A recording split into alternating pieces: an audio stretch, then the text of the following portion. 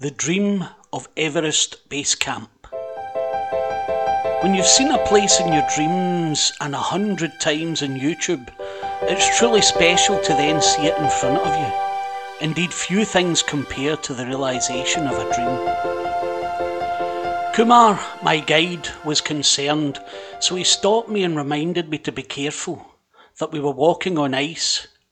In fact, we were walking on thousands of tons of ice that formed the spectacular Khumbu ice flow spilling down from the foot of Everest. I'd just seen Everest Base Camp in front of me. I was walking on air. I finally caught up with the main group who'd been out of sight ahead of me all day and stood beside a stone with the words Everest Base Camp 2016 painted on it. One of the guys, I think his name was David, took the picture I'd been dreaming of for the past 2 years. Despite the fact I couldn't keep pace with the group, I'd earned their respect. I may have reached the base camp after they did, but the magic of reaching it was just as special. You see, when you're overweight and don't look the part, you have to find the mindset to compensate that knows you can still do it. Dare to dream. It may be the case that you feel your dreams are just that, fantasies that entice you when you're sleeping or just not paying attention to anything in particular. The realist in you tells you that reality is something less, more within your grasp, safer. If that's the case, then I'd like you to try something for just 1 minute. Picture the realist as an overprotective friend, someone who loves you and wants to protect you but doesn't really know you. Imagine the things you might consider doing if they weren't trying to keep you safe. Who would you be? Where would you go? What would you achieve? Welcome to a dream you just might realise. I believe that life is something so much richer when our dreams are chased. Take the risks, experience the pain and disappointment along the way, and for sure, you will find moments of true joy. Yes, you can. A few years after I'd gone to Everest Base Camp, I came across a mantra that helped me keep believing in myself. High up in Kilimanjaro, as we approached the summit, our lead guide, Abraham, kept repeating the words, "Yes, you can." Those words became a mantra which answered every moment of doubt. Though I found myself again behind the main group on summit night, those words sung out in my heart and mind every time I wanted to stop. A few years previous, I'd have never have thought like this. I've not always believed that I can climb in the high mountains, run marathons, or swim in open water. That fact alone held me back for years. Having had many dreams of adventure, I had to gather the resources that I did have.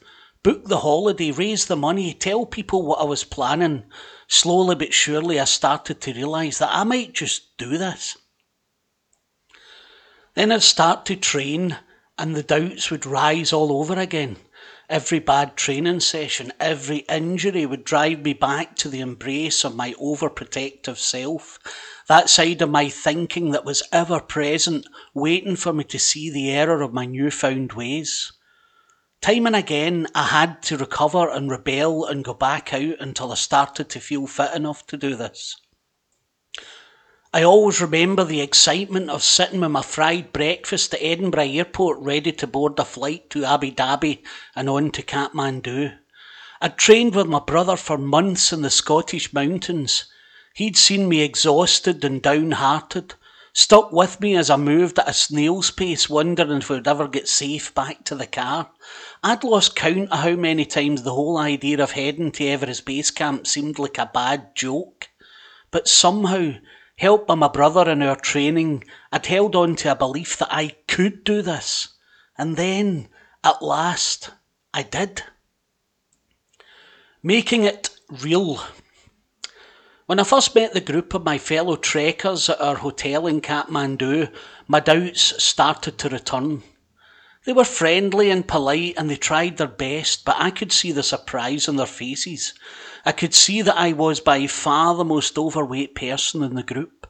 They were all young and mostly looked fit. Their very appearance suggested that this trip to the mountains was their domain, not mine. I had to quietly remind myself that I had climbed a lot of mountains, that I had earned the right to be here. After a spectacular flight into the mountains, we soon set off from the small town of Lukla along the trail to Everest. On the first day, the pace of the group was fast, and the mix of excitement and perhaps a subconscious need to establish a pecking order of fitness. I was soon well established at the back of the group. Fortunately, on that trek, there were two others who walked close to my pace, so we were never alone. As our altitude increased and the air grew thinner over the next few days, I learnt the hard way that maintaining a slow and steady pace was vital for survival as much as enjoyment. I'd put in a burst of pace just over 4,000 metres to catch up with the main group. By the time we reached our tea house in Dingboshi that afternoon, I was shuffling along, way behind everyone. It was during the acclimatisation climb out of Dingboshi next day that I realised, despite my slow pace, that I'd earned the respect of the group. On one of the many stops, I wearily plodded up to where the group was resting. One of the fitter guys, who was always at the front, commented that every time he stopped for a rest, I always managed to walk in before they set off again. He said I just kept coming, like the Terminator. That nickname stuck with me for the rest of the trip and the one the following year to Mera Peak. A few days later, past the settlement of Gorak Shep, with only a few miles of barren rock between me and Everest Base Camp, I finally thought I would have to stop. I was completely exhausted. The main group were out of sight and there was no one around me. Every single step was followed by a stop and several deep breaths. Suddenly a voice piped up over my shoulder. "Geez, Sean, are you all right?" It was Mel, an Aussie who lived in London, and Kumar, our main guide. Mel was fine walking at my pace, and Kumar reassured us we could make it. This was all the encouragement I needed, and we were soon looking down on Everest Base Camp from the rocks at the side of the Khumbu ice floe. Dream it, believe it, achieve it. You may have heard the phrase, dream it, believe it, achieve it, accredited to author and life coach Tony Robbins. I first came across this phrase at a Slimming World meeting when I booked a few weeks' membership. To me, it serves as a framework for an amazing life. If you dream it, it's a part of you, however deep or achievable, and whether you like it or not. You just have to believe you can achieve your dreams no matter what anyone else thinks or tells you. Then sometimes, despite the people around you, sometimes with their full support, you need to be determined and humble and do whatever it takes. Our world has a perception of overweight people. They think we are lazy, irresponsible and impulsive, that exercise and hard work are beyond us. Yet I know we dream like everyone else.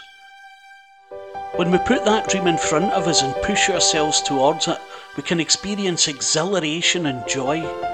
Such is the joy of walking in the mountains free from the box they put us in.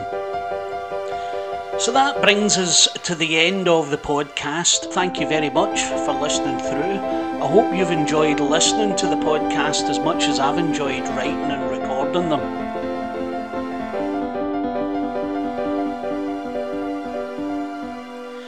If you're in any way worried or self-conscious about going out and doing some of the activities that's been mentioned in these podcasts, I hope this has given you some practical hints to get you moving and some inspiration to get you out there. The thing is, it's not whether you've got a body that can carry you into these things or not.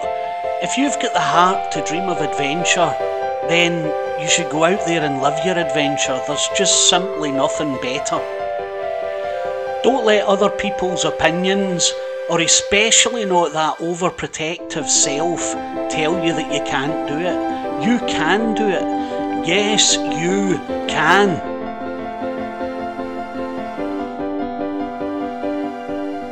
Even if you find it hard to lose the weight, just remember that learning to carry it is just as amazing. And if you only take one thing from all of these podcasts, then I want you to take this away with you.